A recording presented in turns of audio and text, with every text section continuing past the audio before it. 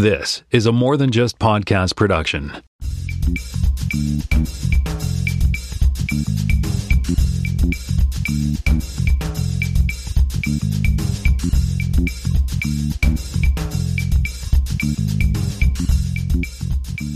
Hey everybody, welcome to episode 357 of the More Than Just Code podcast. My name is Dimitra. I am in Toronto, Ontario. I'm joined for the first time by Kai Dombrowski in Vancouver, British Columbia. Hello. And I'm also joined by Malin Sundberg in Vancouver, British Columbia. Yeah. You got it out. So welcome to the show, guys. We've been listening for quite some time. Yeah. So it's fun to actually be on the show now. Yeah. So I'm curious about that. So how long have you been listening to the show for?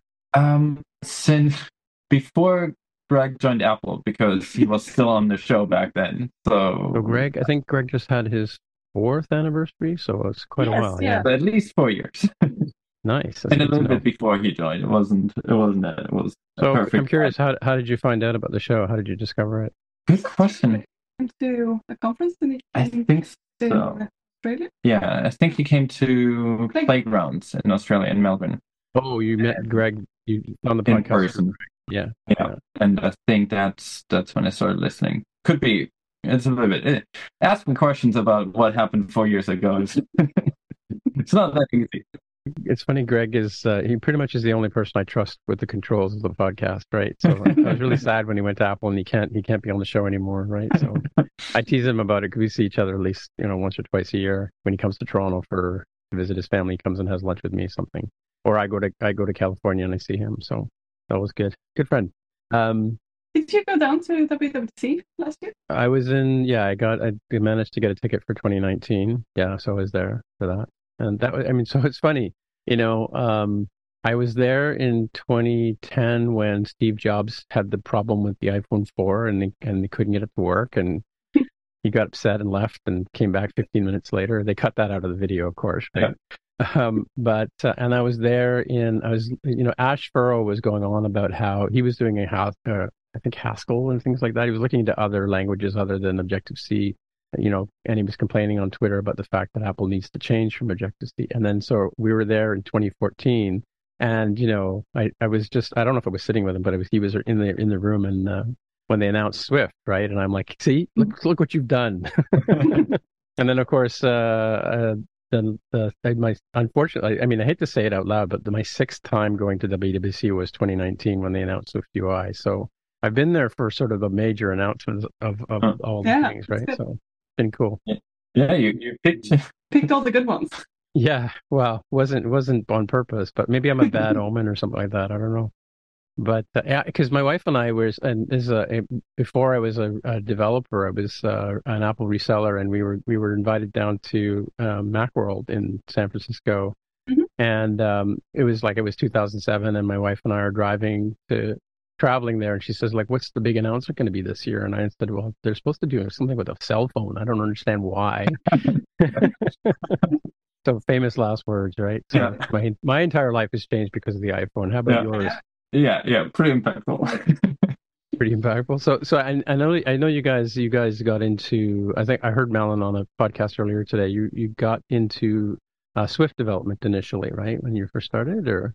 Yes. Well, I studied computer science, and I did so I didn't have background in other languages. But when it came to iOS and the Apple ecosystem, then Swift was what I started. I think there was actually a lie on that episode. I think we actually started trying to learn Objective-C about 2 weeks before that. You started. Maybe I figured. Let's see how he's doing. Yeah. What year was that roughly? 2014. Yeah, the year Swift was announced, 2 weeks before that. I wanted to, because we have already programmed in other languages at that point. So I thought learning Objective-C now, or at least getting a little bit of an idea now, makes sense, because then when I watch WWDC, I can actually start trying to play around with new APIs. And then, of course, Swift was announced. Cool, throw the last 2 weeks out of the window and start from scratch with everyone else. As for me, I felt like, wow, this is perfect. I jumped on that and I get a head start. But then I don't know if I mentioned on that episode, then I started working at the company that had an app on the App Store already. And of course, there product was already written and it was all in Objective-C. So I sort of had to like step back from Swift to Objective-C. And then we continued working on projects together. And I remember you commenting saying that since starting to work there, my Swift code became very Objective-C like. Like the way I wrote the code was like Objective-C, but in Swift, we wrote things together. But it's also funny because for me, I started learning Objective-C, then Swift came out. I've never touched Objective-C since. And Malin thinking, why would you learn Objective-C now when Swift is out? Of course, their very first job required Objective-C. Yeah. It's interesting that's an interesting argument. I mean, like I've probably told this, people probably getting tired of hearing me say this, but I actually have a few apps on the App Store that are completely Objective-C. I have one that I just added dark mode and dynamic type, and recently, like within a year ago, and it's all Objective-C, and it's with manual memory management. Right? I didn't even bother updating. I mean, like because it's a hobby project. You're not going to spend a lot of time on it, right? So. But I took the challenge to update it. I always take the challenge to update it, but I thought it was fun to sort of try and do, update an Objective-C thing with stuff that Apple's currently doing. And it was inspired by this. I was interviewing last year for the accessibility team at Apple, and they were telling me, the interviewer was telling me that they still write a lot of their stuff in Objective-C. So no, it's nothing wrong with it. This is so much underlying code that's still going to be Objective-C, and I think I'm interested to see the timeline on like when everything will be completed. But especially at the size of Apple's products, software product, compile time matters a lot more than for us, right? We might complain, it's like, oh man, my Swift project took 20 seconds to compile, how annoying. But at Apple's size of products, right, if Xcode would be all Swift, they probably wouldn't be able to get builds out over, the 90 builds would probably need at least a week. Yeah, I don't know. I mean, like it's kind of an interesting thing because when you recently going through refactor decisions, it's a question of can you afford the time? Is it how much work is involved? I mean, there's got to be a ton of things. I mean, I still work in Core Data, right? And Core Data is very much Objective-C, right? Under the hood. In fact, it's even deeper than that. It's core, like all kinds of core stuff, right? So it's hard to sort of say, I think there's a lot of. I mean, maybe we'll answer this question for young developers listening to the show, but I hear this question a lot, like, what should I start with? And I think if you're doing a new project today, I think I probably would start with Swift UI. That's what I tend to do myself. But I think that there's still a very, very strong argument to learn, UI kit as well, right? What do you guys think about that? It is a tricky state, and I think my answer might change on a week-by-week basis. Sometimes hour by hour. Yeah. I think, we are sort of fully immersed in Swift UI. All the projects we're working on are Swift UI, and we picked it up in like the fall of 2019, started building our Mac app Orbit in Swift UI. So I feel like we know the ins and outs, and we know sort of the pain points of it, so we can work around it now. But I think if you would be completely new to it, there's a lot of sort of quirkiness that you could benefit. Like it's beneficial if you know a bit more about UI kit and more about like a little bit more of the history of the platform in order to fix those problems.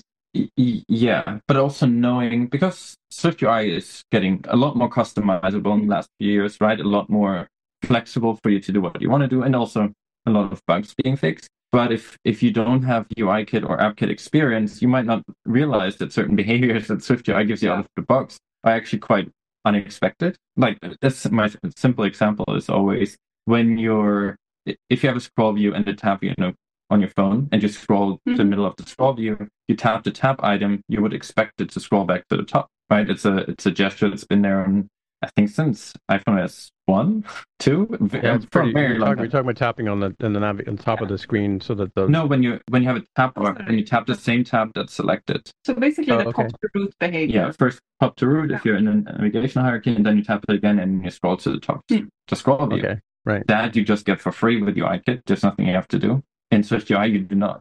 So it's often easy test. If there's a Swift UI app, you just tap the tap item and see if anything happens. And if nothing happens, it's a Swift UI app. And I think that is something, it's like an intuitive behavior that's there in many apps, but you might, unless you've been working with the framework before, you might not think of that as being a missing behavior. It just doesn't feel like there are those sort of native behaviors that all apps used to have by default, and it requires extra work to both to work on that, to sort of work around the Swift UI, the parts that are missing Swift UI, but it also requires you to be familiar with that pattern. And therefore, I think like knowing what UIKit used to do can be helpful. But at the same time, it would be hard for me to recommend someone to go through the efforts of auto layout or even just, there are a lot of UIKit get more complex too. But a lot of the configuration-based APIs, they take quite some time to get your head around if you're just getting started, or even button configurations, right? They're not trivial. There's a lot of parts you have to learn before you can use even the brand new UIKit APIs. So I don't know. Or if you would go back to using storyboards, just using Swift UI layout, the constraint-based layout just doesn't feel intuitive anymore. So when did it ever feel intuitive, right? So like, I mean, I don't miss auto layout at all. I mean, like, it was a pain in the butt when it started. It got really janky. You kind of learned it, and then they changed it, and then they fixed it, and that works okay. But I am like, when it comes to Swift UI, I'm glad I don't have to worry about auto layout anymore.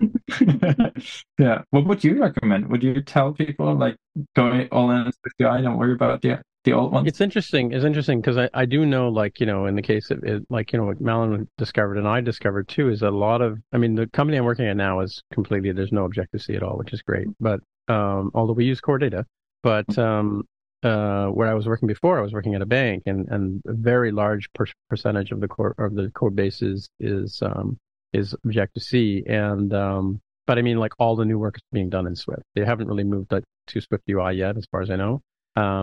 But so I would, if you're a Swift developer, I always tell people to go, but there's a few courses around that are like Objective-C for Swift developers, just so you get, a little bit of an idea what it's all about. I mean, because it is a very different kind of structure with the, square brackets. And I remember when I was first trying to learn it, coming from web development to iOS, it was very challenging to really understand what I was doing, what was going on, right? So I don't know. Storyboards are, I mean, individually, if you're working on an app by yourself, storyboards are fine. But if you're working in a group, they can be problematic.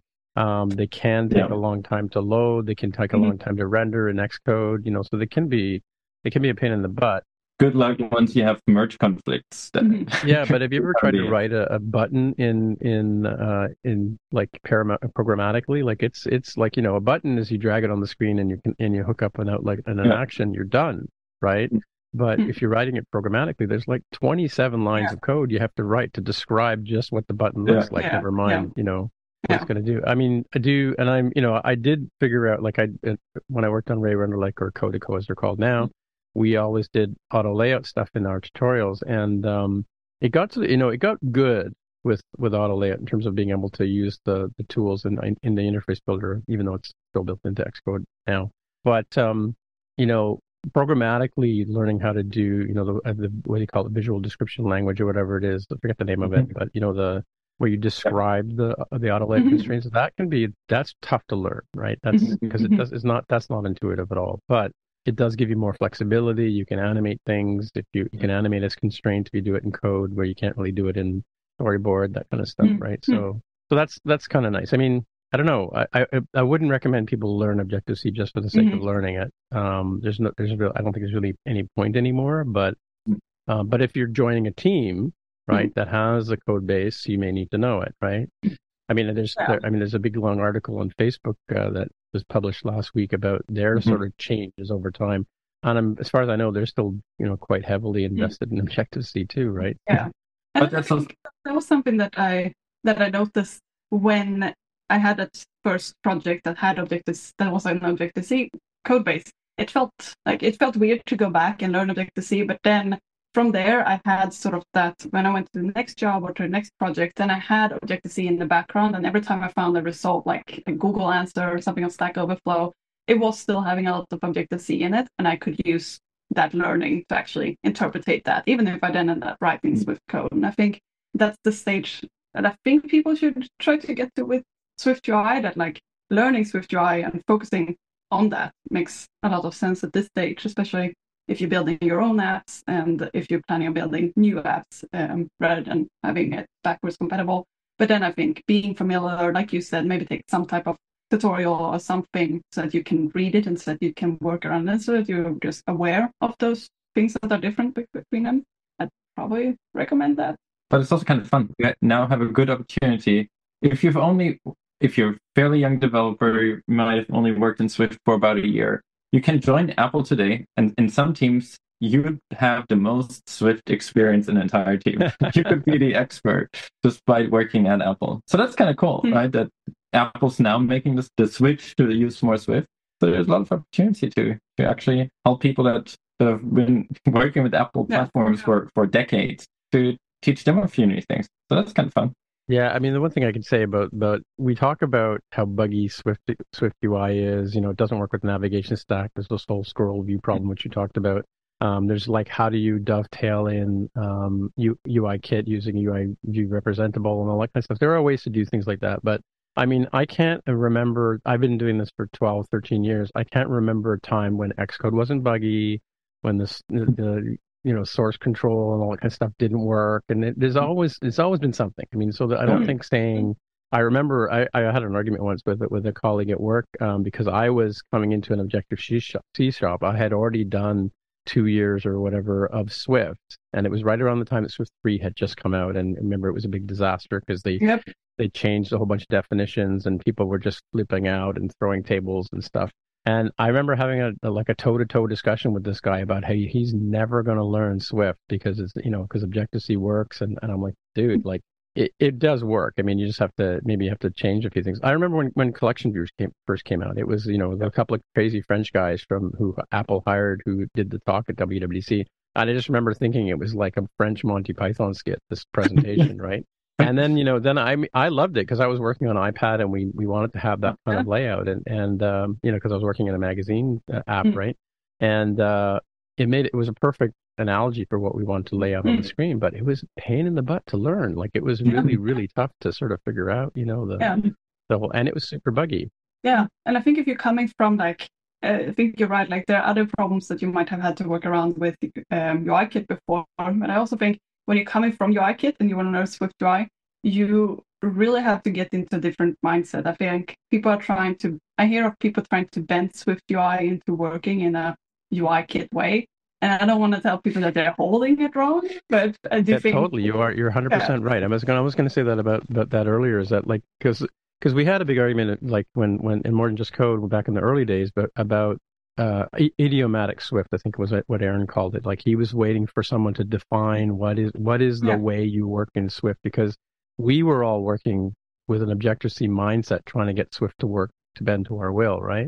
And it's just a different language, right? And the same thing with Swift UI. I think the problem right now is I don't think there really is an idiomatic Swift UI. I mean, there is. I mean, in terms of what Apple's presenting, and it's almost like I think people have a perception that Swift UI is still for novelty apps, like not really meant for the hardcore. I think which is kind of cool because I mean obviously you two guys are the people to talk to about that, because I think you did Orbit is if I'm not mistaken Swift UI, and I was going to ask you guys how's the weather in Vancouver as my joke to end the show, but when we didn't have a chance to go out because we were just jumping from one thing to another, and it was the first clear, nice, beautiful day we've had in weeks. Is the sky gray or blue? It's actually blue. It's actually blue, but it's like the majority of sky is blue, not just like a whole. It's good. Yeah, it's funny. When I lived in Vancouver, I lived there for 8 months. I was never there in the summer months, so I wasn't there in July or August. So I don't know what Vancouver summer is like. But I just remember the sky was always gray, and it was always raining. Because I loved rain. I like rain. So, but it's amazing how much bluer the sky here in Ontario is.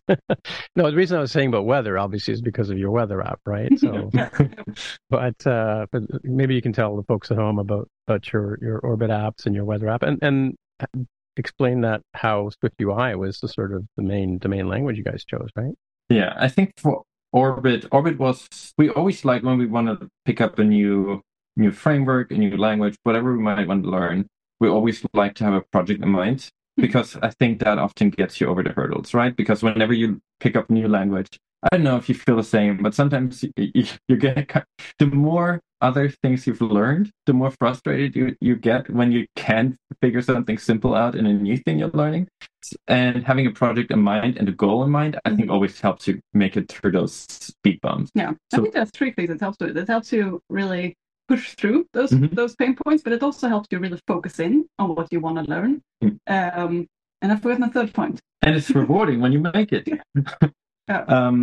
So we wanted to have a very nice native Mac time tracking and invoicing app, because at that point especially, we were spending most of our days doing client work, contract work, and we just didn't quite like some of the other options out there. And, famous last words, how hard could it be to build a brand new Mac app in SwiftUI? Apple said on stage, SwiftUI works on all platforms, so let's take them for the word and see if we can make a nice Mac-like feeling app in SwiftUI.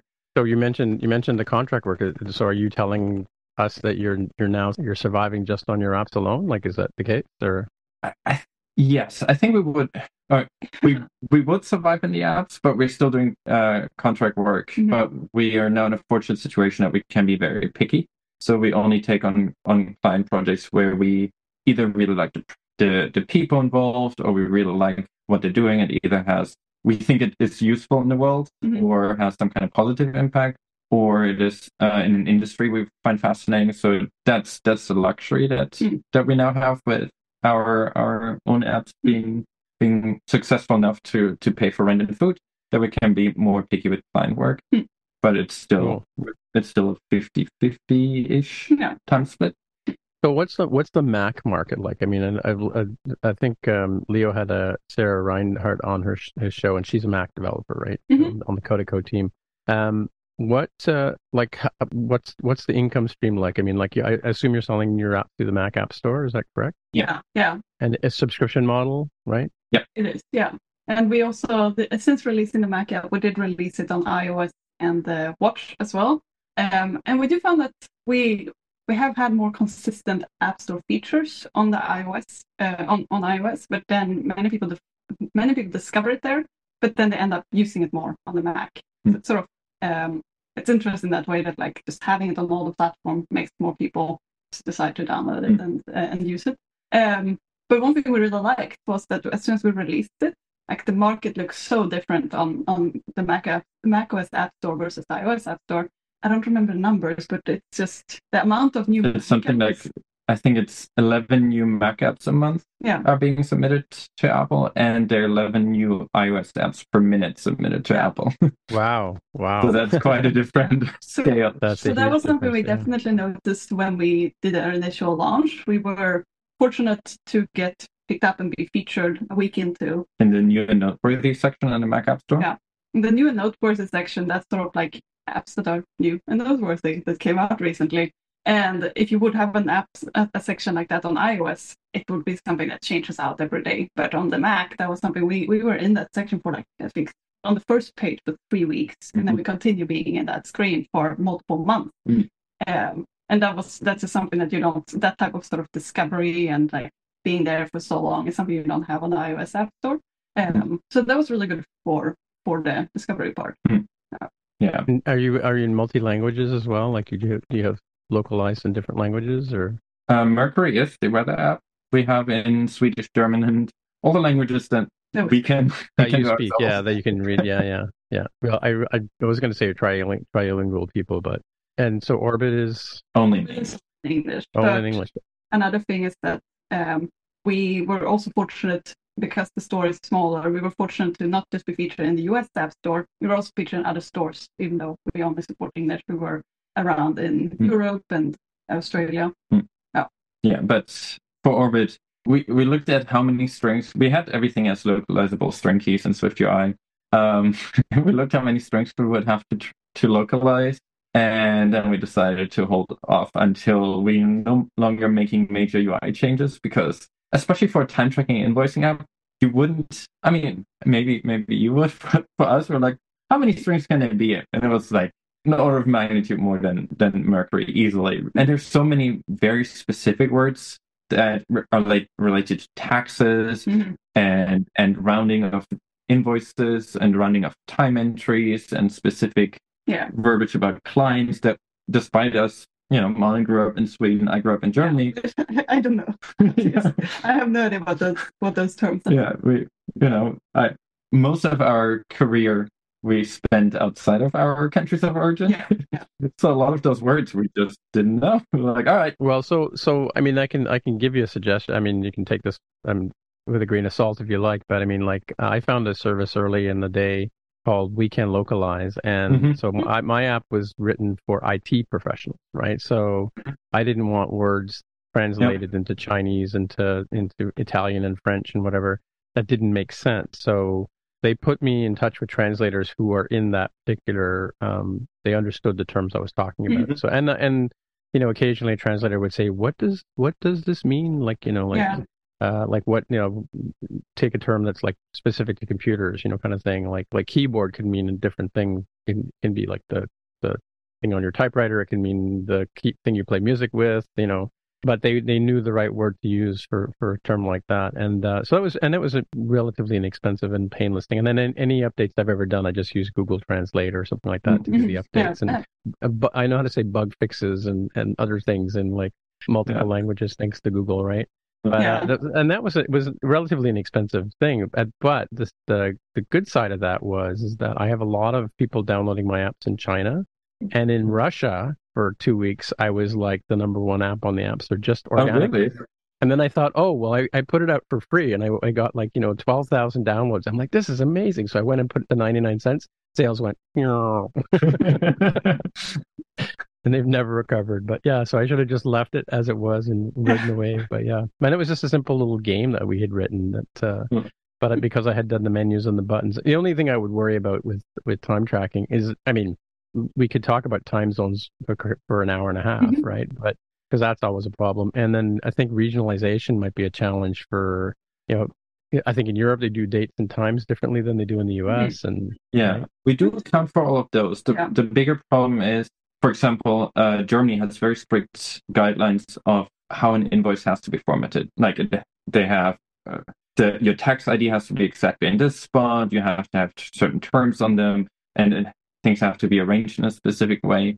And we know that that's very particular in Germany, and we assume it's similar in other countries. So we just also didn't want to expose ourselves to we feel like as soon as chasing that for. Yeah, and we feel like as soon as we add a translation to that, I think there's a different assumption from the users that we will be accommodating. Yeah, right. Yeah. So we will build templates probably this year.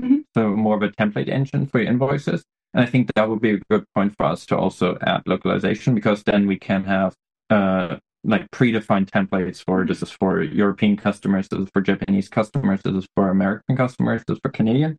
We even flexible enough so people can follow the local laws, and then maybe even share the templates with us so we can build them into the app. I think that would probably be a good time for us to actually fully support that. Yeah, and I think that's probably a common that a lot of developers don't know about, is that sometimes you have to weigh what the actual usage is going to be. Like if it's for like a very small percentage of your audience, it's almost not worth doing it. Unfortunately for the user, but that's the reality of development, especially when you're the bootstrapper and you're paying for it yourself, right? So well, it's an opportunity.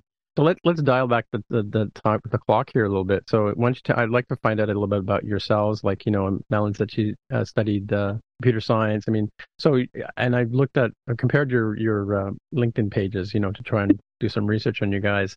So can you tell me like how you met, where you went to school? I know did you both work in Sydney and moved to Canada together? Or? Yeah. I'm thinking about how up to date my LinkedIn profile is. Probably not very. No, but I think that it's a reasonable reference, but we have to go back a bit more. Yeah. So we met when we were in high school. So we were pretty young, and we met in France. Didn't speak super good English. So then we were like visiting each other. We were like learning English while traveling and got better. And then we started dating. And then you're trying to pick up the time. Should I go? Okay. So Kai lived in Germany. He's grown up in Germany. I'm from Sweden. But yeah, we happened to meet in France. And then once Kai was done with high school, you want to move out of Germany? Yeah, I had absolutely no idea. Coming out of high school, I had no idea what I want to do with my life. I thought probably study at some point, but even when you decide to study, you kind of have to select what. And I had no idea. Well, actually, that's not true. In the US, you have undeclared. Yeah, in Germany, you declare what you're what you're going to study. Yeah. So I didn't really know. So I figured, hey, I know Malin. So maybe I just moved to Sweden. That seems like something smart to do, right? Get some experience living in a foreign country. That would be fun. So then I moved to Sweden. And turns out moving to Sweden is not really a full-time thing. I arrived there. I was like, cool, this is a lot of new things to see. And I was there. I was like, oh, still have to figure out what I want to do with my life now. Now I just have no idea what to do with my life in Sweden.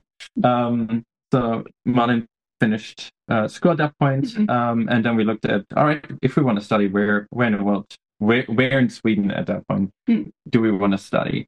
And we found one university at the Arctic Circle that had a good amount of courses in English, which was required because I didn't speak any Swedish at that point. I was. You say the Arctic Circle?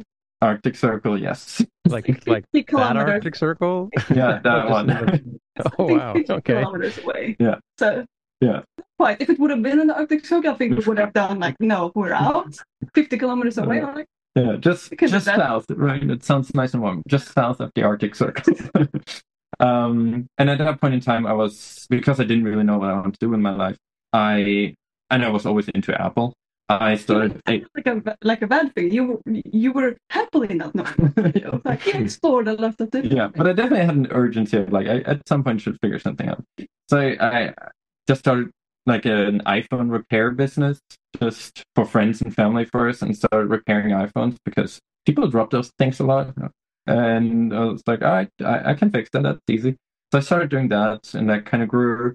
Then I started realizing that I could also just import broken iPhones from other places in Europe where iPhones were cheaper because they were really, really expensive in Sweden. Sweden, I think, the iPhones in Sweden were the most expensive in Europe. So I just bought broken iPhones in places in Europe where they were cheaper, and then I fixed them up and sold them in Sweden. It seemed like a good way to pay rent. Through that, I started building a relationship with Chinese suppliers to get the parts and get good parts, because I was very picky about the parts. Right, at that point there were a lot of cheap replacement displays that had terrible colors and rainbowing when I wanted like the good parts. I built some relationships there. Through that, started building my own LED light. My dad has been running his own company for a long time, and he is installing electrical lighting. He's installing lighting fixtures. And then he was like, when Kai started talking about this, he was like, so do they make lamps too? And then you started looking into that, and then it turned into a little bit of a partnership. So if you ever in Stockholm and you go through any of the tunnels, Stockholm has a lot of tunnels, there's a good chance that the reason you can see in that tunnel is because of the LED lights that we produce in China. Cool.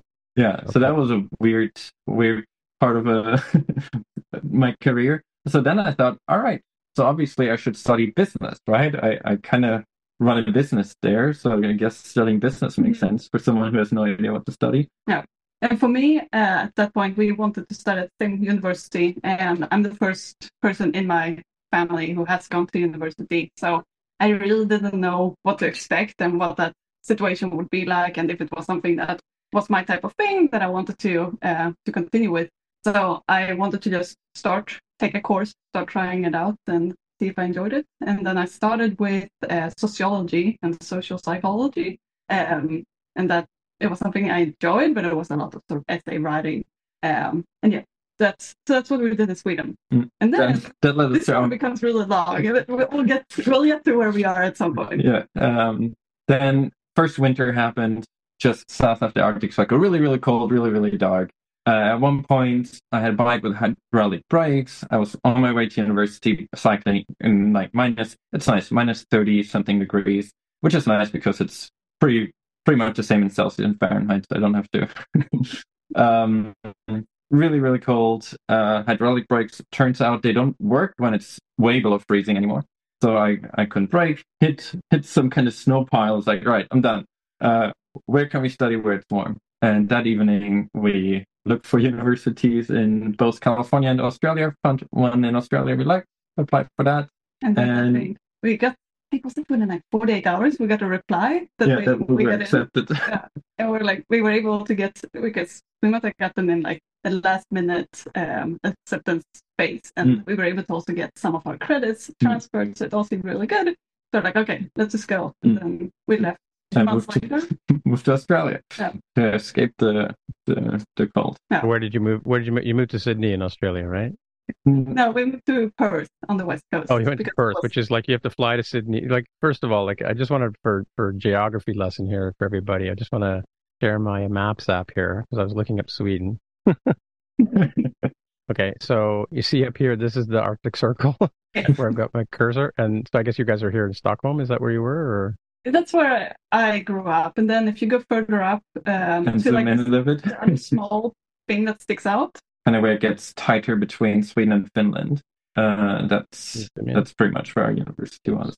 Keep going north. North? Okay. Yeah, a little bit further north. There.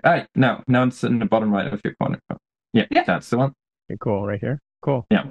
And then so what I was going to say was, I know that we have some relatives in. Let me just go to Sydney here, because we have some relatives in Perth, and I know that you fly to Sydney and then you take another 2-hour flight to Perth, right? From Europe, we flew through Qatar to Perth. So we went the other way around the world. Yeah, but if you go you went the other way around the world, yeah, and then you go all the way to the west, and there's Perth. So there's Perth down there, right? Yeah. Who builds these apps? This must be a Catalyst app, I tell you, eh? There you go. Okay, that's for our viewers at home. Yeah. Cool. Yeah. So yeah, that's where we moved for studying. It's cheaper on the west coast than it was on the east coast. Also, I like the west coast. I think while studying, having like so much outdoor space, being able to go to the beach, go and do sports and those type of things is good.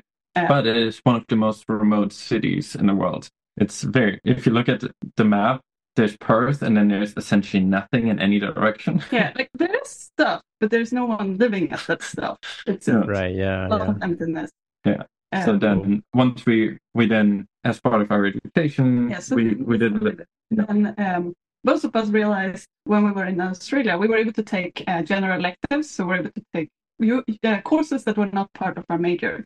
So then we both tried out computer science, and we ended up both really liking it. And immediately switch. That's how we ended up switching, and that's how we ended up going ahead and studying computer science. Yeah.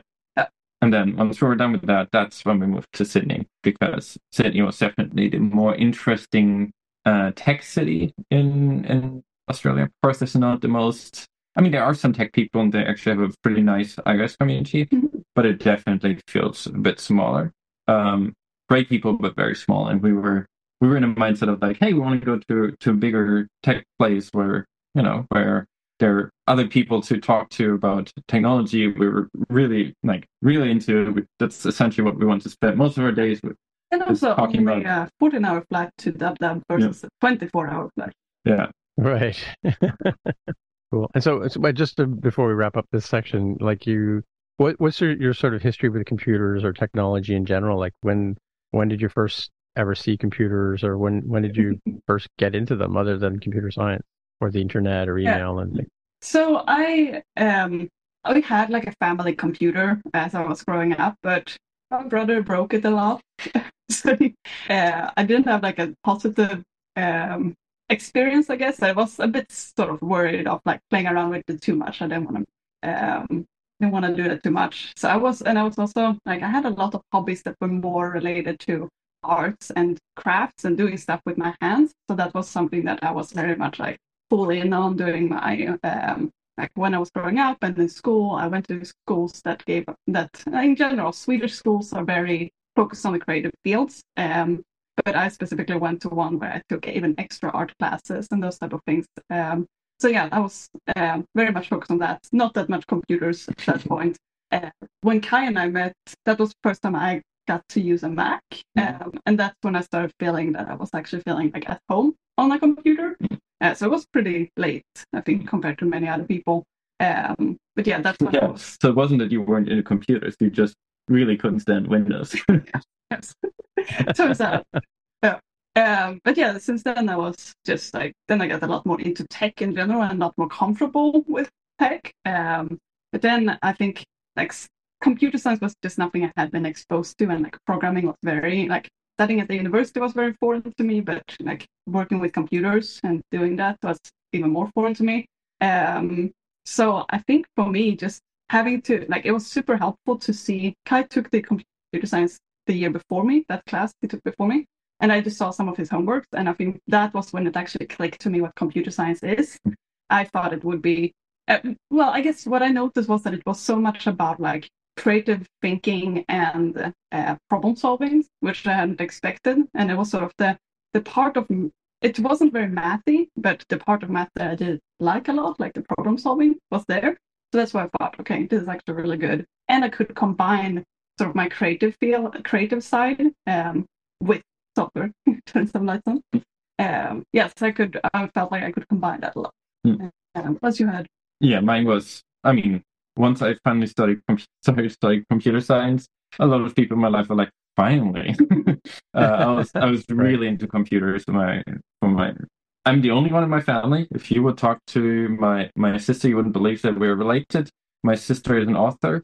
She would still love to use a typewriter if her publisher would allow her to. She hates and fears computers with a passion. When she asked me what computer to get, I told her that she should. It was just when the M1 MacBook Airs came out. I was like, "This is the perfect computer for you. It's fast. You won't have to worry about it." And then we visited them in summer last 6 months after. More than 6 months. Yeah. I was like, "So how's the new computer going?" It's just like, "It's still in a box. I don't dare to open it." Okay. So we unboxed it together, nice. And I was like, "You should unbox it." It's like, "Do I have to?" It's like, "Okay, I'll do it for you. I set it up because I like that, right? Opening a new Mac is always fun, even if it's not mine."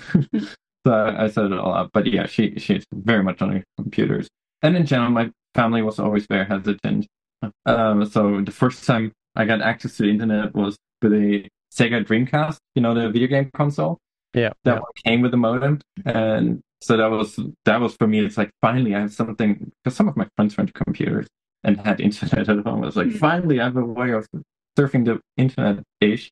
And then at some point I lobbied enough at home to get a computer, and but at some point fell into the Apple well, and then I spent a lot of summer jobs with the sole purpose of being able to buy new Apple computers. And back then, Apple had really, really good, they still have good student discounts, but back then, around like late Power Mac, early Intel, or during that period, Apple really had really good student discounts. Plus, you got a printer with it. And during back to school, you usually get like an iPod or something. So I always try to align my Mac purchases to buy a new Mac, get all the student discounts, get all the student gifts that you get with it, sell all of those so I could afford it. And then once the new ones came out, I would usually try to see if I could find a way of breaking even with one of the new back to school promos. So that's kind of how I managed to get into and then update my Mac very frequently. And then summer jumps to buy the first iPhone, because that was also a whole ordeal in Germany. You could only buy it with a super expensive telco in Germany. So I found someone who just accidentally ordered. That person had way too much money. They accidentally ordered two, didn't realize it. And I was like, all right, what kind of summer jobs can I do and help you out? And I'll just take the iPhone as a payment. It's like, all right, sure, whatever. Nice, around. It's like, perfect. Yeah. And then for subsequent years, I flew to Italy, because Italy had a law that you weren't allowed to sell carrier-locked phones. So Italy was one of the only places in the world where you could buy unlocked phones.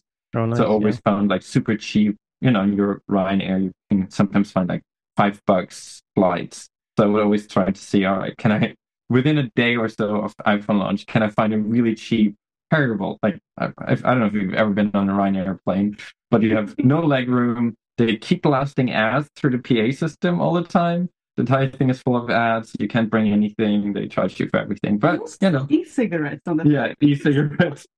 It's very strange, but it got me as a fairly poor high school student the most cost effective way to Italy to go to random small Telia or what was it, Tim telco stores and try to convince them somehow in my broken English and their broken English to buy an iPhone on launch day. It was quite the adventure. So that was quite fun. Once we moved to Australia, Australia had also unlocked phones, and they were available on day one. That was the problem in Sweden. Mm-hmm. Sweden usually got the iPhones in kind of the second batch. Because Swedish, it's just not a big enough language. Yeah. Right. I lost my train of thought. How we get into computers? Yeah. That's okay. So before we move on to the question part of the show, I know you guys are doing some talk. You're going to some conferences soon, or you're going to Deep Dish, right? So can you tell us a little bit about the talks you're going to be doing, or where you're going to be speaking? Yes. So Deep Dish is a conference in Chicago, and we're going to talk on it's organized by Josh Holtz. And Kari. Sorry? Kari. And Kari, yeah. And so, they decided to put a conference together, and we're going to talk at the Indie Dev track. So it's a 2.5-day conference, and we're talking on the first day. So April 30th. April 30th.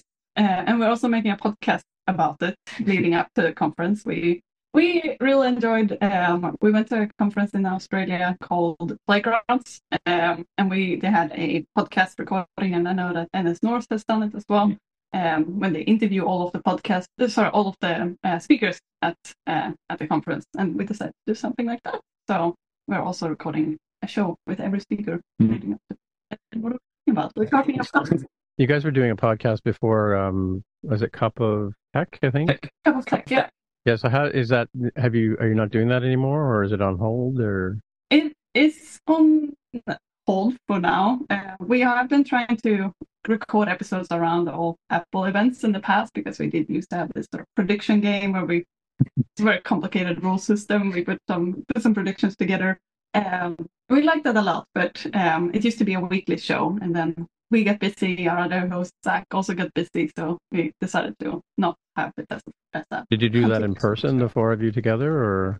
No, we initially actually started as a way of because Zach, we used to work at the same contract with Zach in Sydney, and we would always go in the morning. The first thing we would do is go to Sydney or Australia in general, really into coffee.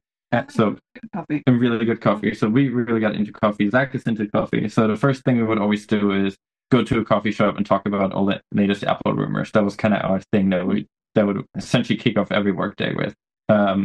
So we thought we would have a podcast to kind of mimic that coffee before work, and then it escalated. Podcast, it makes it seem like we went for a 2-hour coffee. Yeah, it escalated. Now we have 3-hour recordings. But that's more or less how Mark and I started with More Than Just Code, because we used to work together like remotely. Like I was here in Toronto, he was in San Jose, and we would work for like a half an hour, and then we would talk for an hour, right? So that was why he was an easy person to put on there. Okay, so I have this part of the show, right, where I do whenever I have guests on, where I have, based on the work of Marcel Proust and also Stephen Colbert from the Late Late Show, I ask you a bunch of random questions, and we'll see if we get to know you a bit better. Although we just had a great session about your education there. So if you're ready and you're seated comfortable, we can start with this one. All right. Yeah, and you can, either one of you can answer, or you can both answer it, or maybe you can argue about the answer, right? All right. I think that's a given. The first question is, this is a Marcel Proust question. The first question is, what is your motto? Oh man, no. I've been working on marketing. What's your elevator pitch? Yeah. I've been working on marketing copy all day. Like, those are things I'm bad at. All right. So a motto, like for me or for my app? Yourself. What's your personal? When people pick up the phone, well, they don't pick up the phone anymore. But when people want to get a hold of Malin, why do they come to you? Ooh, you're starting with an easy one, huh? I was thinking about maybe helping you out. If you can help me, go for it. I think in general, for Malin, it is, if someone would come to Malin for something, I reword the question a little bit, it would be because they have a fairly tricky technical challenge that they want solved, but they want it to be solved in a way, or help them being solved in a way aesthetically pleasing and a kind of friendly way of approaching a challenging problem. I think that, I mean, there are a million things about you, but I think that is, if we would have phone books still, and you would have to have a picture of why someone would call you, I would probably put that in there. I like that. Do I have to come up with that one for you? No. I like it. You don't have to come up with that. We can move. We can accept that answer and move on if you like. That's fine too. That's a good one. Thank you. Save my time. Okay. What's your favorite word? Oh, favorite word. Suspicious. I quite like awkward because it's spelled very awkwardly. Yeah, it's like onomatopoeia, right? Yeah. So, but why suspicious? What do you like about suspicious? Good question. How it feels when you say it? Is it I think it has a good. I think it has a good has a good ring to it. I do like your answer better. Awkward is really fun because it's an awkward word to spell. That means it's awkward. Suspicious just always had a. I don't know. Maybe it's my excuse is as English as a foreign language. You just sometimes have words that you find hard to spell, and you build yourself weird bridges. And suspicious was one of those. I was like, yeah, kind of like that word now. One question I always want to ask people who speak multiple languages: when you think, what language are you thinking in? This is not this. I'm just making this question up. Yeah, no, it's a question I've been asked multiple times. I wouldn't necessarily say that I think in a language yet, and especially not a single language. Pretty much like whatever gets me there the fastest. So it can be a mix between languages, or it can be images and feelings. Like I think more abstract than words. Especially for me, I'm now at, like, I would say I speak 3 languages. I've learned others in school, but those don't count. But I do speak Swedish, I do speak German, I do speak English. I think when I moved to Sweden, I was definitely translating more. When I tried to say something in Swedish, I was thinking about the sentence in German and then trying to translate it to Swedish and then say the thing. When we moved to Australia, I think that turned into a new layer of abstraction. Mm-hmm. It's kind of an intermediate language that's not any of those 3, it's more of a, when you think about a worm sitting at a beach and it's a warm summer evening at the beach and you're watching a sunset, right? If you think of that feeling, you wouldn't think of that in those words. You wouldn't describe the scenery. You kind of you can very quickly imagine a feeling, but it's hard to put in words. And I think that is a good layer of forming thought, and then you can from there parse it into any of the languages that you want to express yourself in. Yeah. That sounds kind of weird, but I think that's much more elegant than the way I described it. Yeah, I think for me it's kind of like protocols in that, if I'm speaking to somebody who's Spanish or somebody who's French, my brain is working in English, but I know this is the expression and this is the grammar you use when you're putting the sentence together, kind of thing, right? So same thing when you're Latin, you always put the subject at the end of the sentence. I just remember that from grade 7. I haven't really spoken much Latin since then, but for some reason, math 100% I always do in German. That's true. Every time I count something, like I do any like calculation in my head, I do it in Swedish because I think it's just I was so ingrained learning it in one language. Yeah, I also do like the way you count in German. In English, if you're in the 20s, you say 21, 22, 23. So the changing number goes to the end. In German, you would switch it around. You say 120, 220, 320. And I found that a lot easier to count if you focus that you focus first on the significant number that's changing, and then you just know which kind of grouping you're in, if you're in the 10s, 20s, 30s, 40s. I see that argument, but German is just much longer. You would count a lot slower. Not a lot of people complain about my counting speed, so I think I'm okay on that one. You just say it faster. So, I mean, this is a great question for you guys because you've lived many places, but where would you most like to live? I think that question changes a lot depending on which part of the Vancouver season you ask us, Dad. I think right now we just spent a bunch of time in Southern California, in Encinitas in particular. So right now I would say if you would force me to move, if you would force me and you take care of all the legalities and everything related to it, right now I would probably pick Encinitas. It's a very nice beach town, very friendly people. Yeah. It's warm all year round. I mean, locals still complain that it rained like almost 3 days in 3 weeks, but it was, at least for our Vancouver standards, that was a very beautiful winter. I think that is something that's been a bit of a, not a shock, like we knew it, but I think moving from Australia to Vancouver, Canada, we know that there are parts of the world where it can be warm and nice all year round, and even though Vancouver is the warmest city in Canada, it's a bit too. The winters are hard for us. Yeah, yeah. We were talking to Greg while we were in Encinitas. We had a local meetup, or we hosted a meetup there on vacation, which kind of gives you a sense of our mindset. You at least for us, we got used to good weather very quickly, and it takes a lot harder to try to accept that you're now living, that you're exposed to cold weather and you can't just sit outside when, sometimes it's nice, especially as a developer, you spend a lot of time indoors. I like being able to, at any time during the day when there's a hard problem, just go out for a walk. In Southern California, that walk, very pleasant. In Canada in winter, bit chilly. True. What's the best sandwich? I'm gluten intolerant, so keep that in mind when I'm answering. I haven't tried that many sandwiches, I guess, and I'm not gonna give you a sandwich answer. I'm gonna say bagel with cream cheese. Okay. Yeah. What's it called? The one you put in the pan with cheese? Oh, grilled cheese. Grilled cheese. Yeah, I go for grilled cheese. Yeah. Just plain grilled cheese, ketchup, pickles. Nope. Pickles inside. Just vanilla, plain. Nice, a lot of butter, and just with nice cheese. I came to grilled cheese very late in my life, and it's definitely sticking with it. Yeah, I'm sticking with it. Window or aisle seat? Oh, window. But he always did. All right. Cats or dogs? Both. Okay, good answer. But if I would have to be forced into an order, if it's only one, I would pick a dog. I think cats get lonely very quickly if they're all by themselves. So if it would have to be one animal, then a dog. I think a dog is a lot better at being by themselves. Cats seem to struggle when they're it's not that we're out of their house all the time. But if you're traveling, I think a dog is taking it easier than a cat. You still shouldn't just leave them in their house on their own. I do know, but if you do leave them, don't leave them in the car either. Yeah, exactly. No. But I do think cats take it harder if they're gone for a week and you leave them with a friend than a dog. Okay, so which words do you overuse the most? Words or phrases do you overuse the most? It depends.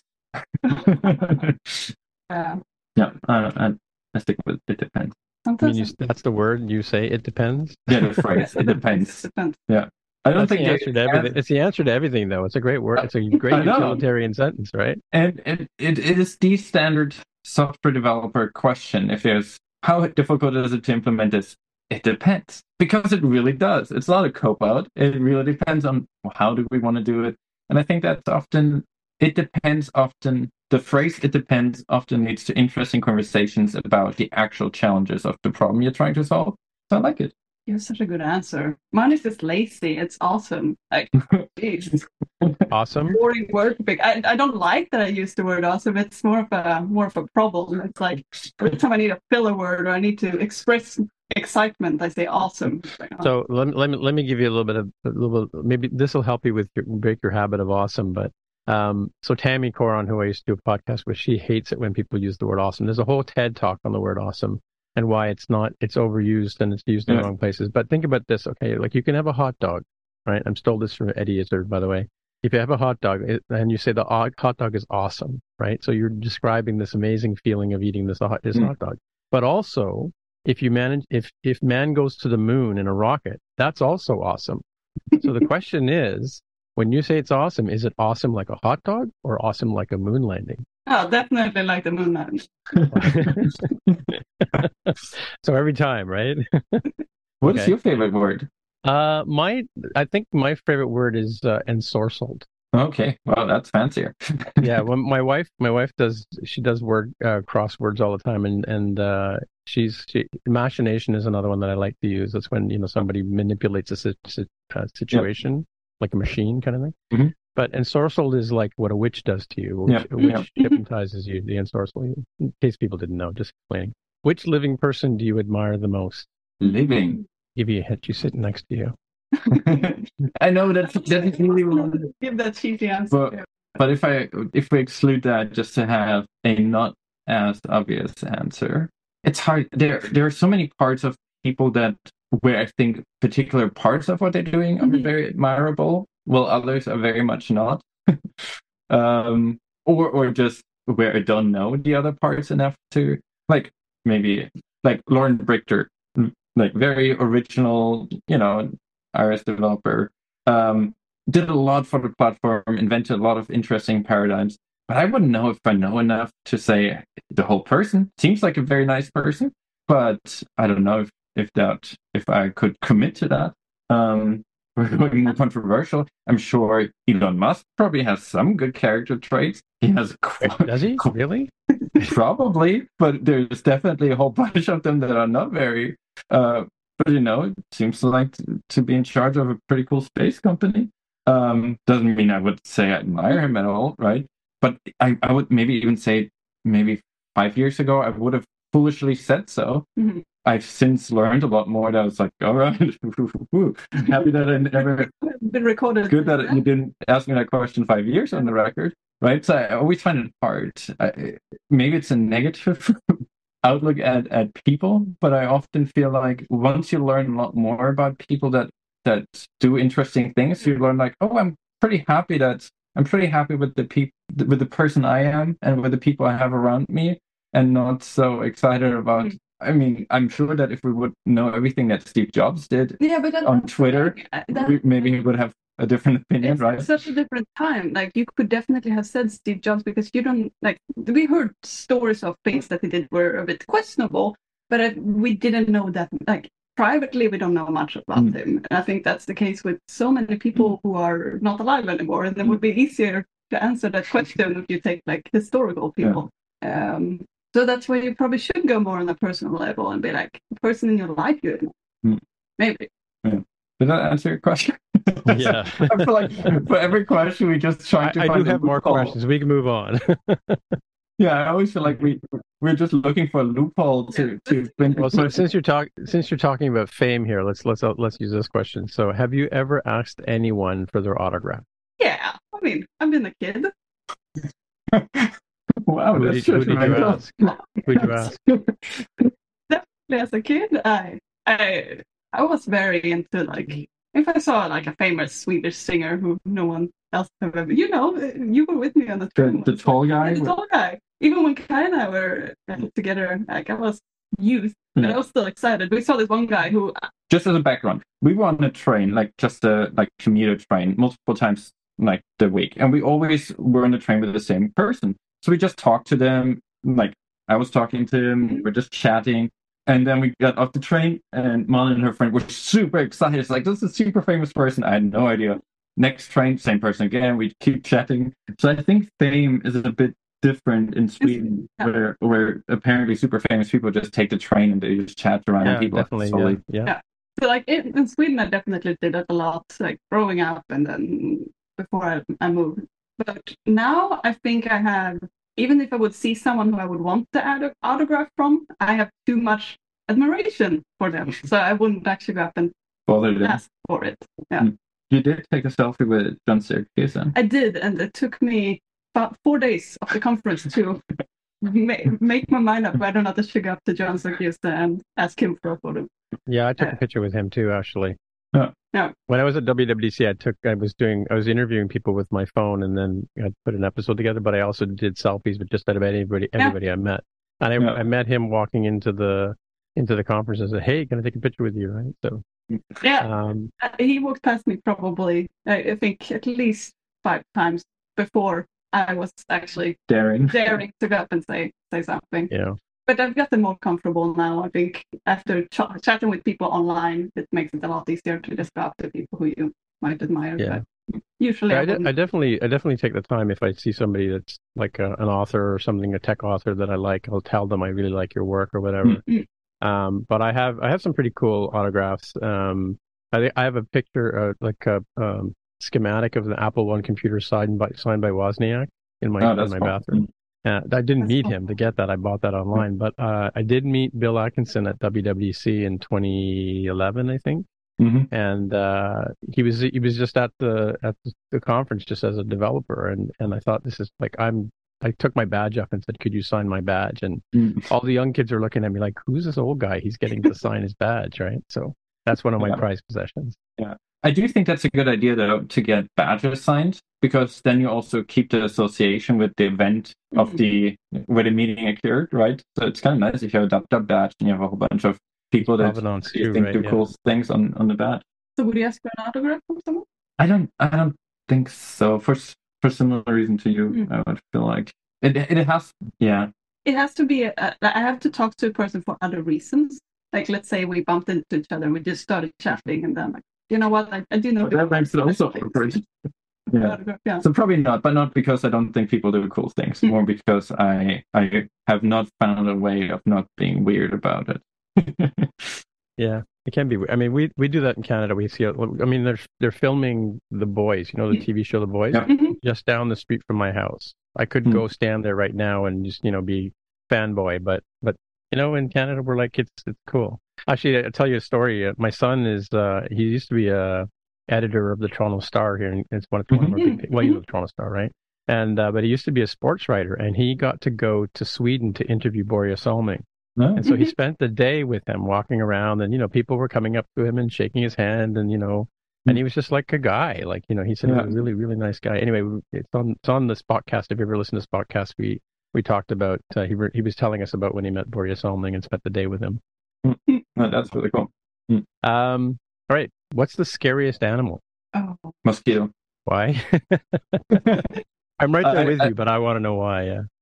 Multiple reasons. In a lot of parts of the world, mosquitoes are super dangerous, and actually, then if you see a bear, like if you're in Canada, you see a bear. Even if you're super unlucky and it's a grizzly bear, it's up to the bear to decide how much more time you have, and it's gonna be over quick. And you see it coming or you don't, and it's mosquitoes in a lot of places in the world. You don't know it; they're everywhere. If you're just unlucky and the wrong mosquito gets you, you have something that if you're lucky, carry with you for the rest of your life, or something that leads to something very painful. And even if not, mosquitoes, even here, they sometimes carry weird diseases that you definitely don't want to have. It's something that's really hard to protect yourself from if you're not going completely crazy, because they just happen to be around. They're super annoying, even when they're not. Like a mosquito in my bedroom will destroy that night's sleep. I will not sleep until I've found that mosquito. So in that sense, they're dangerous. So I just think if we could get, because a lot of other animals, you kind of, if you're in the mountains, first of all, bear doesn't want to attack you. Mosquito, no, that's what it's doing. A mosquito is coming for you. That's its only purpose. A bear doesn't really want to attack you. It's more of a defense, or you're scaring it, or you're kind of getting too close to its cubs. Same for sharks. Sharks don't want to eat you, right? A lot of people might be scared about sharks. They don't want to. They rather not be close to you. I mean, they're scary, right? If you would say, what animal do you want to be in a fight with? I'd rather pick the mosquito than being in the water with a great white. But as far as like general, normal, everyday scenarios of in the world, I mean, I have a long-standing passion for against mosquitoes. Me too. I don't like them either. But you know the joke about the bear, about meeting a bear in the woods, right? If you and I are in the woods and we see a bear, I know one thing has to be true. I only have to run faster than you. Yeah. Yeah. Oh. Yeah. The mosquito might take both of us. What number am I thinking of? 12. No. Well, you were close. I was thinking of 27 that time. Or 720. What's the most used app on your iPhone? Can we look, or should we try to go from memory? You can look, or there is an app for that. You can go into screen time and see. Yeah. From memory, I would say Safari. Yeah, it's probably also something could be an app I'm working on at the moment as well, because I do device testing. Is it in about? No. System preferences. Yep, most used Safari by quite a lot, followed by Overcast. You go to settings and to screen time. Yeah. And then to see all activity. All activity, right. Oh my God. Slack. Well, we use Slack at work, right? So yeah. Yeah, Slack then Safari, then Messages, then YouTube. I don't know what that says about me, but I spent more time on daringfireball.net than on Slack. Man, yeah, mine is Slack too. And then Clock. Clock? The what? Clock app? Oh, you were timing ad reads. Is this for today? Yeah. I think that is. Slack for that long though. Yeah, this is for the day. Okay, yeah. Week. Okay. Week, yeah, as I said, it's one of the projects I'm working on. And then it's Overcast and then Slack. Cool. But yeah, that makes sense. I timed myself. Okay, how about this one? Describe the rest of your life in 5 words. Awesome. 1. Now use it in a sentence. It depends on Mercury's success. That's good. You have my favorite word in there. Oh, Grace in there too. Yeah. Okay, so what's your favorite action movie? I don't know when the last time was I watched an action movie. Probably Die Hard. I think that's one that we both like. I heard Die Hard. Is it still an action movie? Yeah, of course. Man, this is more offensive than all the other things you said. Could be a thriller. Yeah, Okay. Die Hard. Okay, Die Hard. Okay, so Star Trek, Star Wars, Doctor Who, or Babylon 5. Okay, this is getting more controversial. There you go. For some reason, despite being really into sci-fi, you picked 5 there that we've all not had a lot of experience with. We've watched barely any Star Trek, but not because we don't like it, just because it's been on our backlog since forever. We only recently, a friend of ours finally got. Last year, we finished watching all Star Wars movies. We've never watched Star Wars before then. Star Wars movies. Yeah. In what order though did you watch them? We did release. No, we did release order. Not release.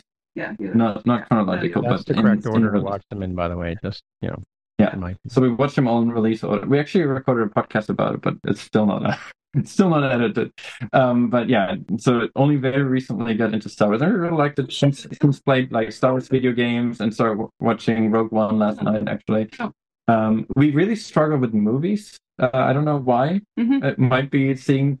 We can watch 2 episodes in a row of a 1-hour TV show, but committing to 2. No, it's not about. It's for me. It's not so much about the commitment. It's about the depth of the characters that is true. Develop within a movie versus a show, and it's probably controversial as well. And you can have a movie that with multiple movies, but no, I do think that is true. The depth. You commit for 2 hours, and best case scenario, you really like it, and you have to wait at least 4 years to get more of it. But TV show, you watch an episode or 2, and if you do like it, best case scenario, you have 10 seasons of something you're really into with a lot of in-depth character development, backstories unfolding. And if you're really lucky, after 10 series, you're super satisfied and actually comes to a satisfying, or at least plausible closure.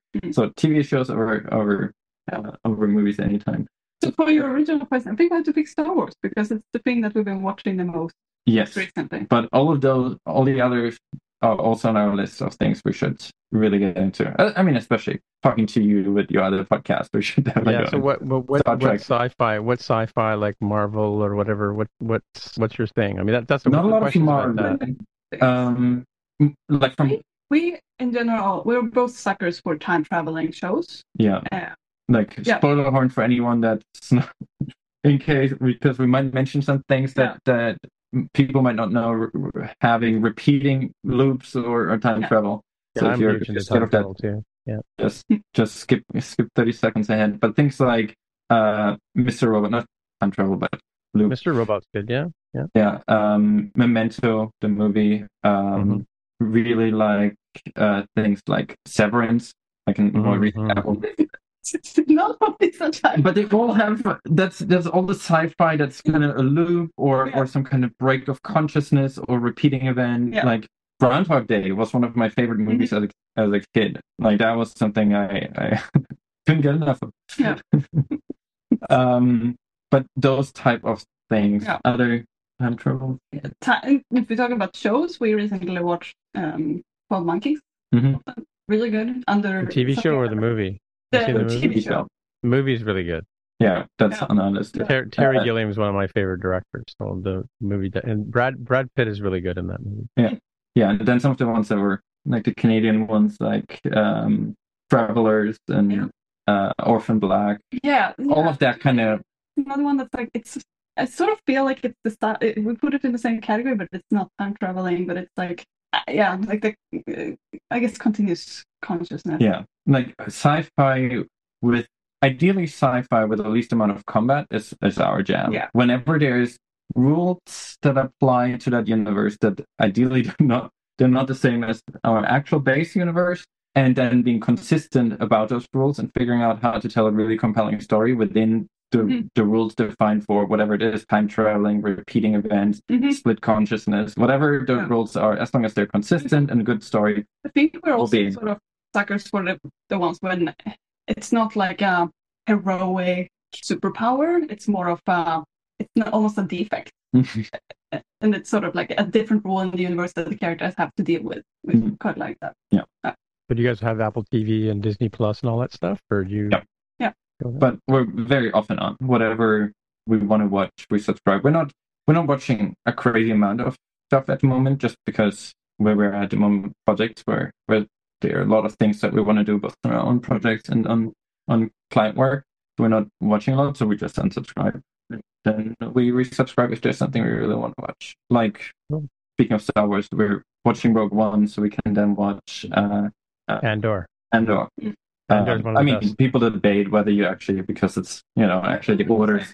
But you know what? Andor is a really amazing show just on its own. Like, I think it's 12 episodes. And yeah, I mean, I just saw a podcast this week just about the music of Andor. It's really good. I mean, like we tear apart shows on our other podcast because Jonathan, my son, he's a horrible guy to go to a movie with because some major twist will happen 3/4 of the way through the movie. You look at him and go, "Did you figure that out?" I goes, "Yeah, I figured that out 20 minutes ago." But yeah, no, I mean, when Jonathan says this is probably the best show on TV last year, then I'm pretty much sure that it is, and it was a really good show. So yeah. So we're watching Rogue One. We also have this weird habit of splitting movies into multiple sessions. But yeah, we're watching Rogue One and then watch Andor. And then, so that's kind of how we're dealing with the streaming services. It's very much driven by the show and not. And we often, there are few shows where we actually watch week to week. It's often that not that we binge them all in 1 week, but we like being able to watch them when we feel for another episode rather than being locked into schedule. With the exception of Severance, we're really into that one. We caught up and patiently had to wait. You get all the way through Severance already, or? Yeah. We're now waiting for season 2 to finally. Right? So we'll get to find out what happens at the end of that one. Yeah. So I guess that's it for another week. So if people want to get in touch with you, how would they find you? That is a loaded question at the moment. Yeah. So we're both available. We're both on Twitter and on Mastodon. I think I'm posting more things on Mastodon recently. Feels a bit more chill. Yeah, my rule of thumb is I still gonna promote things that we're working on Twitter, but I only use it for that, and everything that's personal or kind of things that I think are community share worthy, they all go on Mastodon because I feel like that's a way more community nice friendly platform that I want to support. Well, Twitter is more of it's still a tool that we're using, but it's not something I'm excited about. So if you want to find me on Twitter, it's my full name, Malin Sundberg, just one word. If you want to go for Mastodon, it's just my first name, even simpler, Malin. At mastodon.social. Yeah. And you? I'm Erkai on Twitter and Adam Browski at mastodon.social on Mastodon. Yeah. If you want to what about your apps? Your apps? If you want to check out our apps, you can look at... See how good we are at marketing. You can look at Mercury Weather on the App Store. That's why I'm here. Yeah. We can go to mercuryweather.app. Well, since last night, we have a brand new website. If you're looking for mercuryweather.app, right? And if you're looking for a time tracking and invoicing app, you can go to timeinorbit.com and get all the links. By the way, with the Time in Orbit website, I'm pretty happy. The website, I think, looks pretty nice. We do have dark mode support, and everything is just handcrafted. HTML, CSS, JavaScript, not using any. I mean, not that there's anything against that. We were just pretty happy that we started with like, we don't need to use Bootstrap. It's a small web page, but I'm actually pretty happy with it. We even have like a glass floating header when you start scrolling and all of that. It's just very simple. You said you're not good at marketing. Yeah, I'm selling our website. That's nice, cool. And the podcast thing will come back. And do you want to talk about the Core Coffee? And If there's an Apple VR, AR, XR, anything related to Apple's headset, then Cup of Tech will definitely be back, because we'll spend hours and hours talking about whether we think in an ideal world, Apple announces it, doesn't let us play with it immediately, so we have enough time to speculate whether it's any good or not. And then then Cup of Tech will definitely come back, and it will be at least a 3-hour episode of that, because Molly and I, we're big fans of VR. I do see AR. I just think it's not imminent. AR is probably going to be quite a few years away, but I do think there are a lot of really interesting use cases for VR. So if Apple joins that realm, they'll definitely bring Cup of Tech back for that.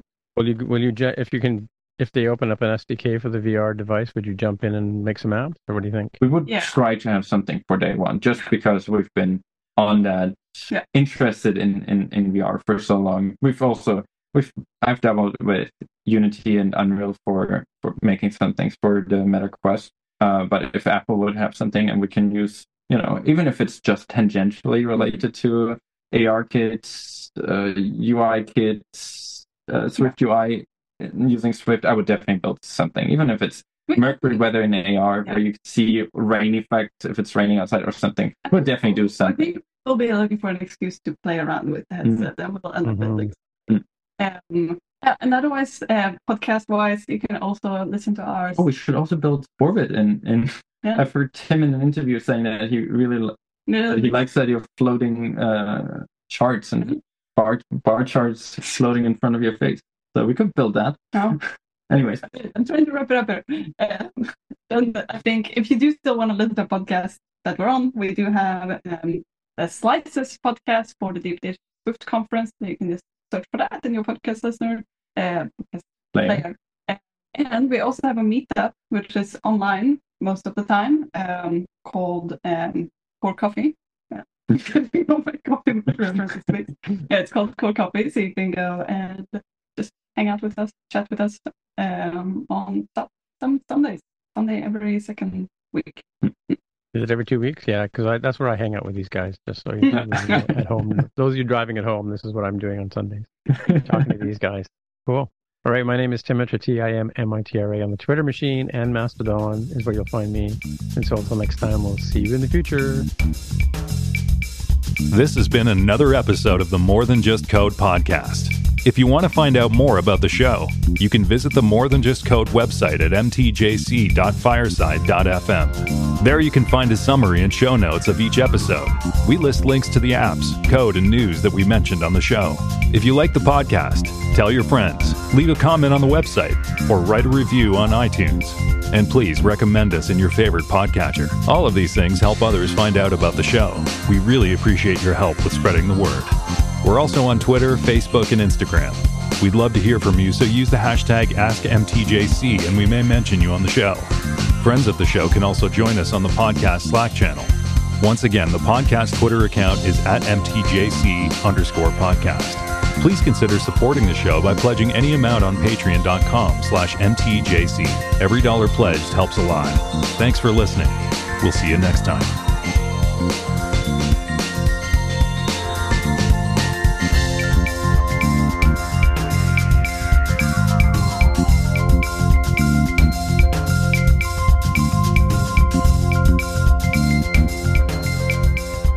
You're much better at wrapping it up than we are. Well, I've done it 376 times.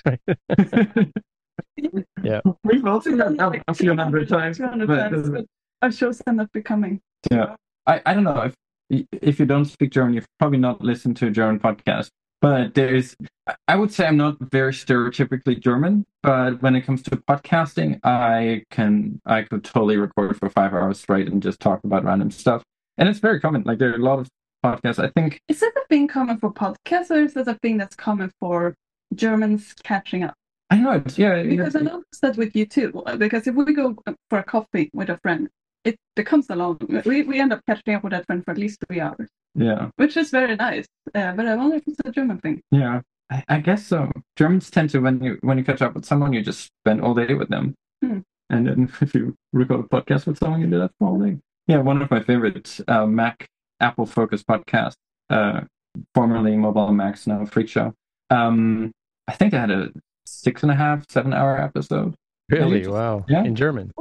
Do they eat them? Yeah, they get pizza delivered, and it's like it's a weird. It kind of makes sense, right? When it feels like you just spent a day with people that are really, really into tech, and it's not as structured. And if you listen to some podcasts that have a format and they try to maintain it, I think you're a bit more flexible depending on who you're talking to, and there's more variance. But something like ATP, for example, they're fairly structured now, right? You have like the intro sequence, and then you have like the multiple parts, and then Ask ATP. It's very structured. German podcasts have a tendency of being completely unstructured and more of there's a lot less tight editing. So you might actually hear someone saying, "Oh, I go to the washroom," and they go up, get up, and then they're not talking for a while. The others keep talking, and it's like the person comes back in. It's really more of like as you would if you would spend the day with friends, just in podcast forms. It's interesting. I like that concept, and I don't know if that's. I wonder if it's something with people seeing it more as a business versus a hobby as well. I think if you have a more rigid format, it becomes more of a. It just feels more organized. Feels like something that you put more. Even if it takes you 7 hours to create an episode, that's a lot of time you spend on it. But I wonder if then you got to spend time editing it and cleaning it up. German podcasts, at least tech podcasts, tend to not be edited. They're often very. Yeah, well, I was going to say if it's 7 hours long, I'm not editing. Yeah, yeah, they're often just. I mean, it is a different kind of skill, right? To have. I mean, they're not all 7 hours. 7 hours, I think, was their record. They tend to be more in the 2.5 hour range, which you also sometimes manage. Well, no, I mean more than just code is we sometimes talk for 3 hours, like because I'm in Toronto, so for me it's like we start at 9 o'clock at night for me, and then but for Mark, he's on your time zone, so we start at 6 in the afternoon, or 6 in the evening for them, and 6:30 I think, and Spotcast is even worse. Like I have to remind these guys I have to go to work tomorrow, so we need to end soon, right? So. But yeah, no, we've had some 3.5 hour long conversations, and then a lot of it we can't put on the air, right? Because if we start talking about stuff, we should, and there's times when we actually turn off the microphones and talk, right? So, but I think that's a very particular skill that like the professional German podcasters have, to actually know to have a 3.5 hour block in which you purely talk about things that you're happy to go out. And I do think you do. There's a lot more personal stuff in there. Do they break for advertising and stuff like that, like other shows do? They do have breaks for advertisements. Yeah. Not all of them. Some of them, German, like Mobile Max, one of the biggest ones is donation based, so they don't have any ads. They just have people donating, and it's enough for people to do it full time. They do like Patreon or something like that, or something similar. No, it's very German. Germans don't like lock-in systems. So it's just a bank transfer that people. That's still the case. Yeah, and I don't know if you have the same here. I don't even know how you would do that, but it's essentially a recurring bank transfer. So like it automatically happens like a. Oh, I see. Okay, yeah, because we could do Interact here, where you could just send money to each other, but you can't really schedule Interact for the next 12 months, right? Yeah, we can have recurring Interact. Interact, no. Well, we certainly don't do this for the money. I can tell you that much. We do it for the people. We do it for you folks listening to the show. Yeah. And it's funny when you look at, I don't know if you've ever gone on Apple. Apple actually has a pretty good chart that shows you the audience as you're listening, and then you can sort of see, when they hear the music, a lot of people drop off because they don't listen to the after show. But I don't know. We some of our diehard fans really like to hear about Mark's, opinions and music and stuff like that, right? But I really like both formats. Like I'm always excited when there is a new show. Like I don't know why I keep picking ATP, but we brought it up once. I'm excited when there's a new episode and I listen to that. But I also like shows like MTJC where it's more of a freer format. I think they're different, but I enjoy both. And it's sort of I don't really listen to ATP that much myself, but I listen to it occasionally when there's a subject that they're talking about that I'm interested in. But I don't go out of my way. I mean, I listen to a lot of other podcasts. Like CBC has a show called Spark, which is on Sunday afternoons, and Nora Young talks about technology. So I listen to that one every week. But I don't listen to it on Sunday. I listen to it as I'm walking my dog. And there's another marketing one called Under the Influence by a really good marketing guy here in Canada or in Toronto. And I listen to that one regularly. And then I like Conan O'Brien's podcast. It's pretty funny. And I don't know if you guys have heard, there's a called Smart Less, and it's Jason Bateman, Jack. Oh, I can't remember their names now. But it's Jason Bateman and anyway, it's really funny. It's three actors, and they like two of them we used to work together, and one's pretty funny, and they have really interesting people on. They had like Steven Spielberg on a couple of weeks ago, really? And then they had Bono on last episode. So they get some pretty interesting people, and they pick a guy, and they don't tell the other two people on the show who it's going to be, and they make them guess at the beginning of the show, right? But it's always a really fascinating talk, But that's kind of hard though when after Steven Spielberg or something, if you guess and you always undershoot at that point. They have some pretty impressive people. I mean, but like they have actors and comedians, and like it's always amazing people that they have on. So, but my problem with them is they probably have like 5 commercials during the whole show. I'm really good at hitting the 30-second advance on my podcatcher app, right? So cool. Yeah, we were the German, my favorite German podcast. I listened to since, I don't know, 2006 or something. They've been on for a very long time. They actually, out of the blue, they always have essentially pick of the weeks, similar to what Leo Laporte had in his shows.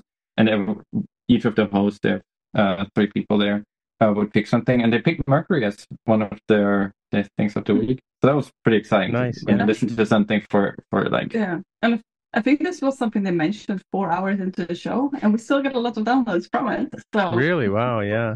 It's funny because Spotcast got picked up by a German podcast once. I had to take the recording and then go to Google Translate and translate it so I could see what they were saying. Oh, that's fun. No, I think I put it on. I uploaded it to YouTube, and then I used YouTube's translation to English to see what they were saying. Because I was like, why are these guys? Because they put out an episode called Spotcast. I'm like, what are they stealing our show or stealing our name? And turned out they were talking about our show. It's amazing. Yeah, Germans really like podcasts. I mean, there's a reason why Marco added some good chapter support. Yeah, that's another thing, right? If you have a 7-hour show, you really want to have chapters. Well, I put chapters in my show because one of my fans, early on, not from the very beginning, but one of my fans said, you got to put chapters in. And it's funny because everything that's in our show, I didn't realize at the time is based on ATP, because Aaron was a big fan of ATP, and he's the one that sort of put the structure behind our show. Initially, like the Ask MTJC, we totally stole that from them, right? Yeah. But it's funny, like I was on a podcast back in 2014, and I had never even listened to a podcast before. And then because I did, like you, I did the elective thing. I did audio engineering in university. I thought, this isn't hard. I could do this. And that's how MTJC got started. And then after 2 weeks, I'm like, oh my God, I have to keep doing this. So here I am, Guess what I'm doing tomorrow morning? I'm going to be editing a podcast, right? And a lot of times when I'm on Core Coffee with you guys, I'm taking a break from editing a podcast, or I'm just about to publish it. What do you use? What is your workflow? What do you use for editing? Well, I initially was doing it in Final Cut Pro. I'll do this episode in Final Cut Pro because it's video, but then there was some weird artifacts that started putting in. They started putting clicks in. Like I kept getting clicks in the audio, so I switched over to Logic. So we each record. We use Zoom backup as a backup recording, and then because Mark never turns on his microphone, so Jaime and I record him on Zoom, and then I use the best of those 2 recordings, and then so Jaime records QuickTime, I record QuickTime audio, right? And because they don't like to be on camera, those guys, they're always worried about how they look, which I don't get. But anyway, so because I don't got on my way, folks, sorry, but So I get they send me the thing on Dropbox, their track, and I go into Logic. I put the 3 tracks together, and I just edit the audio, and I take out all the like me banging the microphone like I just did. I would take that out. Anytime people smack their lips, like a lot of people when they start talking, and then they start talking, I take all that out, and then if my dog starts barking, I'll take that out. And so because I've got everybody on their own track, if there's some other noise coming from somebody else, I can mute them and then I chop out pieces. So I do that. I do a first pass of all 3 of us together, and I don't do it at like 1 time speed. I do it at 1.5 speed, so it's fast. And then I have to remember to turn that off, and then bounce it down to a main one. And on the main track, I have my friend Mike Winkelmans does the voiceover part at the beginning. And then the music, and then and we do the outro at the end, and then the after show after that. And then as I'm editing the second pass, that's when I put chapters in. So in more than just code. Good luck putting chapters into this. We went off track, but good luck with chapters for this one. I'll put chapters in here. I'll put chapters in here. I usually don't put chapters in the after show, but when I was talking to Leo last week, he went into a few things that were interesting in the after show, right? So I put chapters in. I don't often put them in, but I did that time. So unless we talk about something that's specific. Are we doing the after show right now? Huh? Well, is this? Are we recording the after show right now? This is the after show, yeah. Yeah. Welcome to the after show, Melon. You've been in it for a while now. Oh, you know what? You never did say the name of the Swedish actor you asked for the selfie with. Or the singer. I don't remember the name of this person. Wow, that important. Yeah. They're probably disappointed. They probably remember you. Okay. Yeah. I know exactly what the person looks like. Me too. Yeah. Probably Johan. Okay, well, if you remember, send me before Sunday before I publish this one. But I often like after shows, and because that's when everyone's like, all right, now we're just kind of chit-chatting. I do like that. Yeah, definitely. You went back into recording mode. I just realized that. Oh, you went back into recording mode? We're doing the German hanging out right now, we're going to go get the beer and exactly, hang out. Yeah, sure. But it is, I do. I mean, it's always hard, right? I would really like more people to experience a German podcast, but it's impossible if you don't speak the language. Yeah, it's like learn is really hard to learn language, so you can then hear people talk about tech for 7 hours. Well, my son's name is Jonathan Kuhlein, because his family's from the Black Forest, right? So I'll tell him what you said about German podcasts, and he learned German in high school, so he could speak to his opa and oma and all that kind of stuff, right? So, so I'll tell him to listen to some German podcasts. They're really good. Because he's got the skill anyway. Yeah, and the good thing is also. You may, they're long enough that maybe in the beginning of the podcast you don't listen a word. By the end of the 7-hour marathon, you might speak German. Is this video? Not all of them. Some of them. Because that could help with the learning.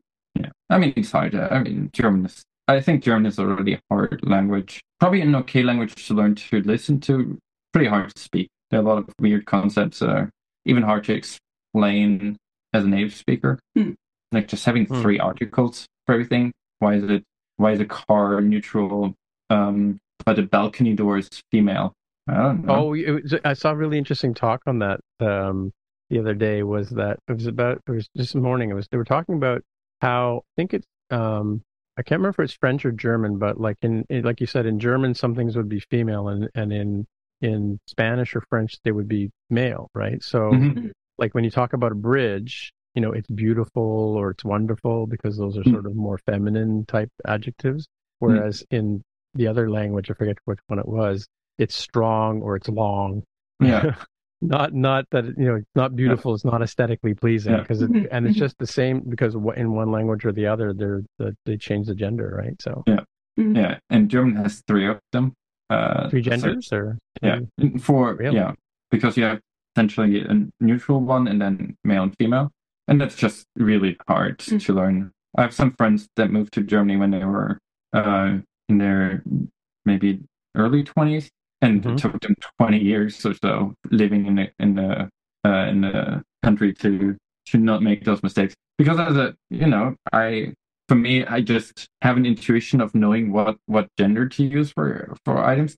I can't even teach that, right? If you would ask me, I can I can tell you for individual words, but there's no rule. You can't be like, if it starts with a B and then there's a vowel, it's like, no. No, I know, but the thing is, you've lived your whole life with that, so you've built the pattern in your head, right? So your Oma and your Opa and your mother and your father, they taught this to you intrinsically, right? It's interesting because I do some talks on brain science and stuff like that, and one of the things is how babies learn to talk.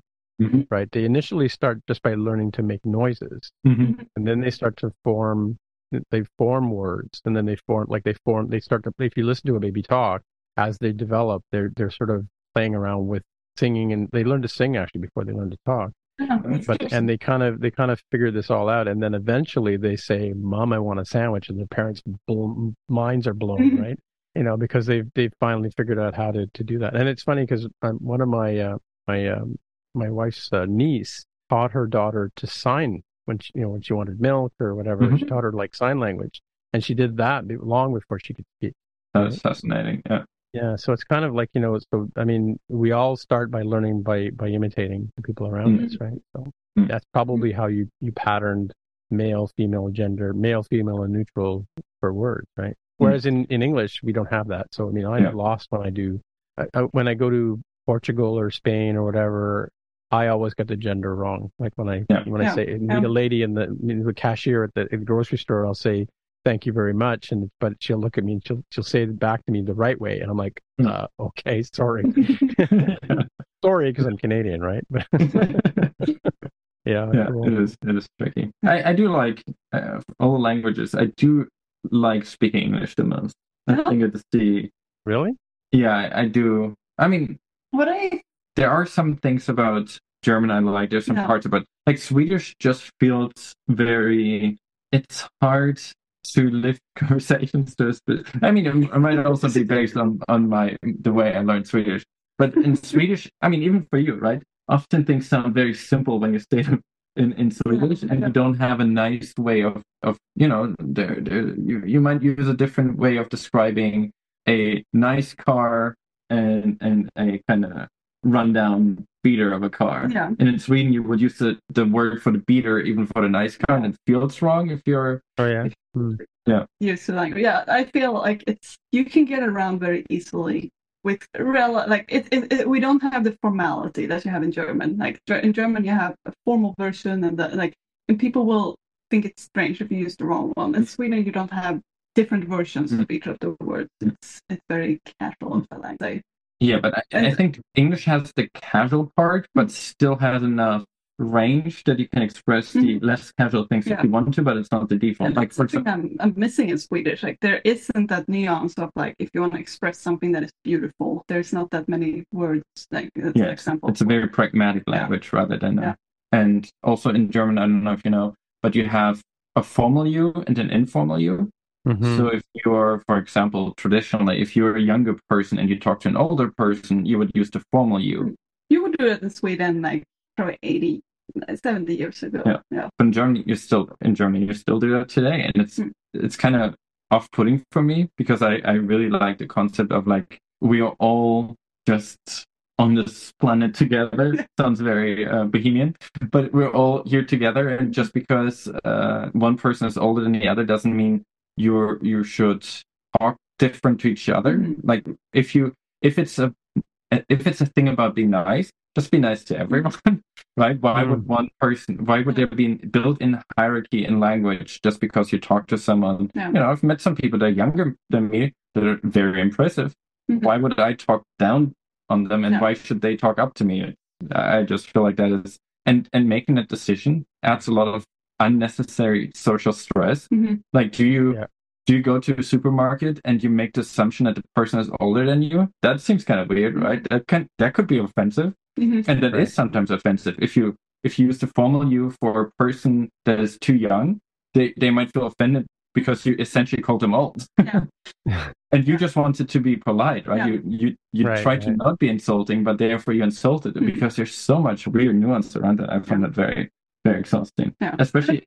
In Swedish, we take it to an additional level. I think in English, you have less formality in that way, but you would still call, you would still often call people by the surname if you don't know them, or you might refer to them by their surname. I think it's school and those things. But in Sweden, like you don't have any formality when it comes to like hierarchy in that way. Like I would call my teachers their nicknames, and it's just not the system like that. Anyway, I gotta run because it's late here and my wife has just gotten home. So we'll wrap up and say goodbye. You guys got to have dinner and things, right? Yes, we should. Cool. You mentioned pizza. Now I'm really up for pizza. Yeah, we also we recorded one of. Aren't you going to have grilled cheese sandwiches? Come on. Yeah. That would be good. Yeah. Right, but we should let you.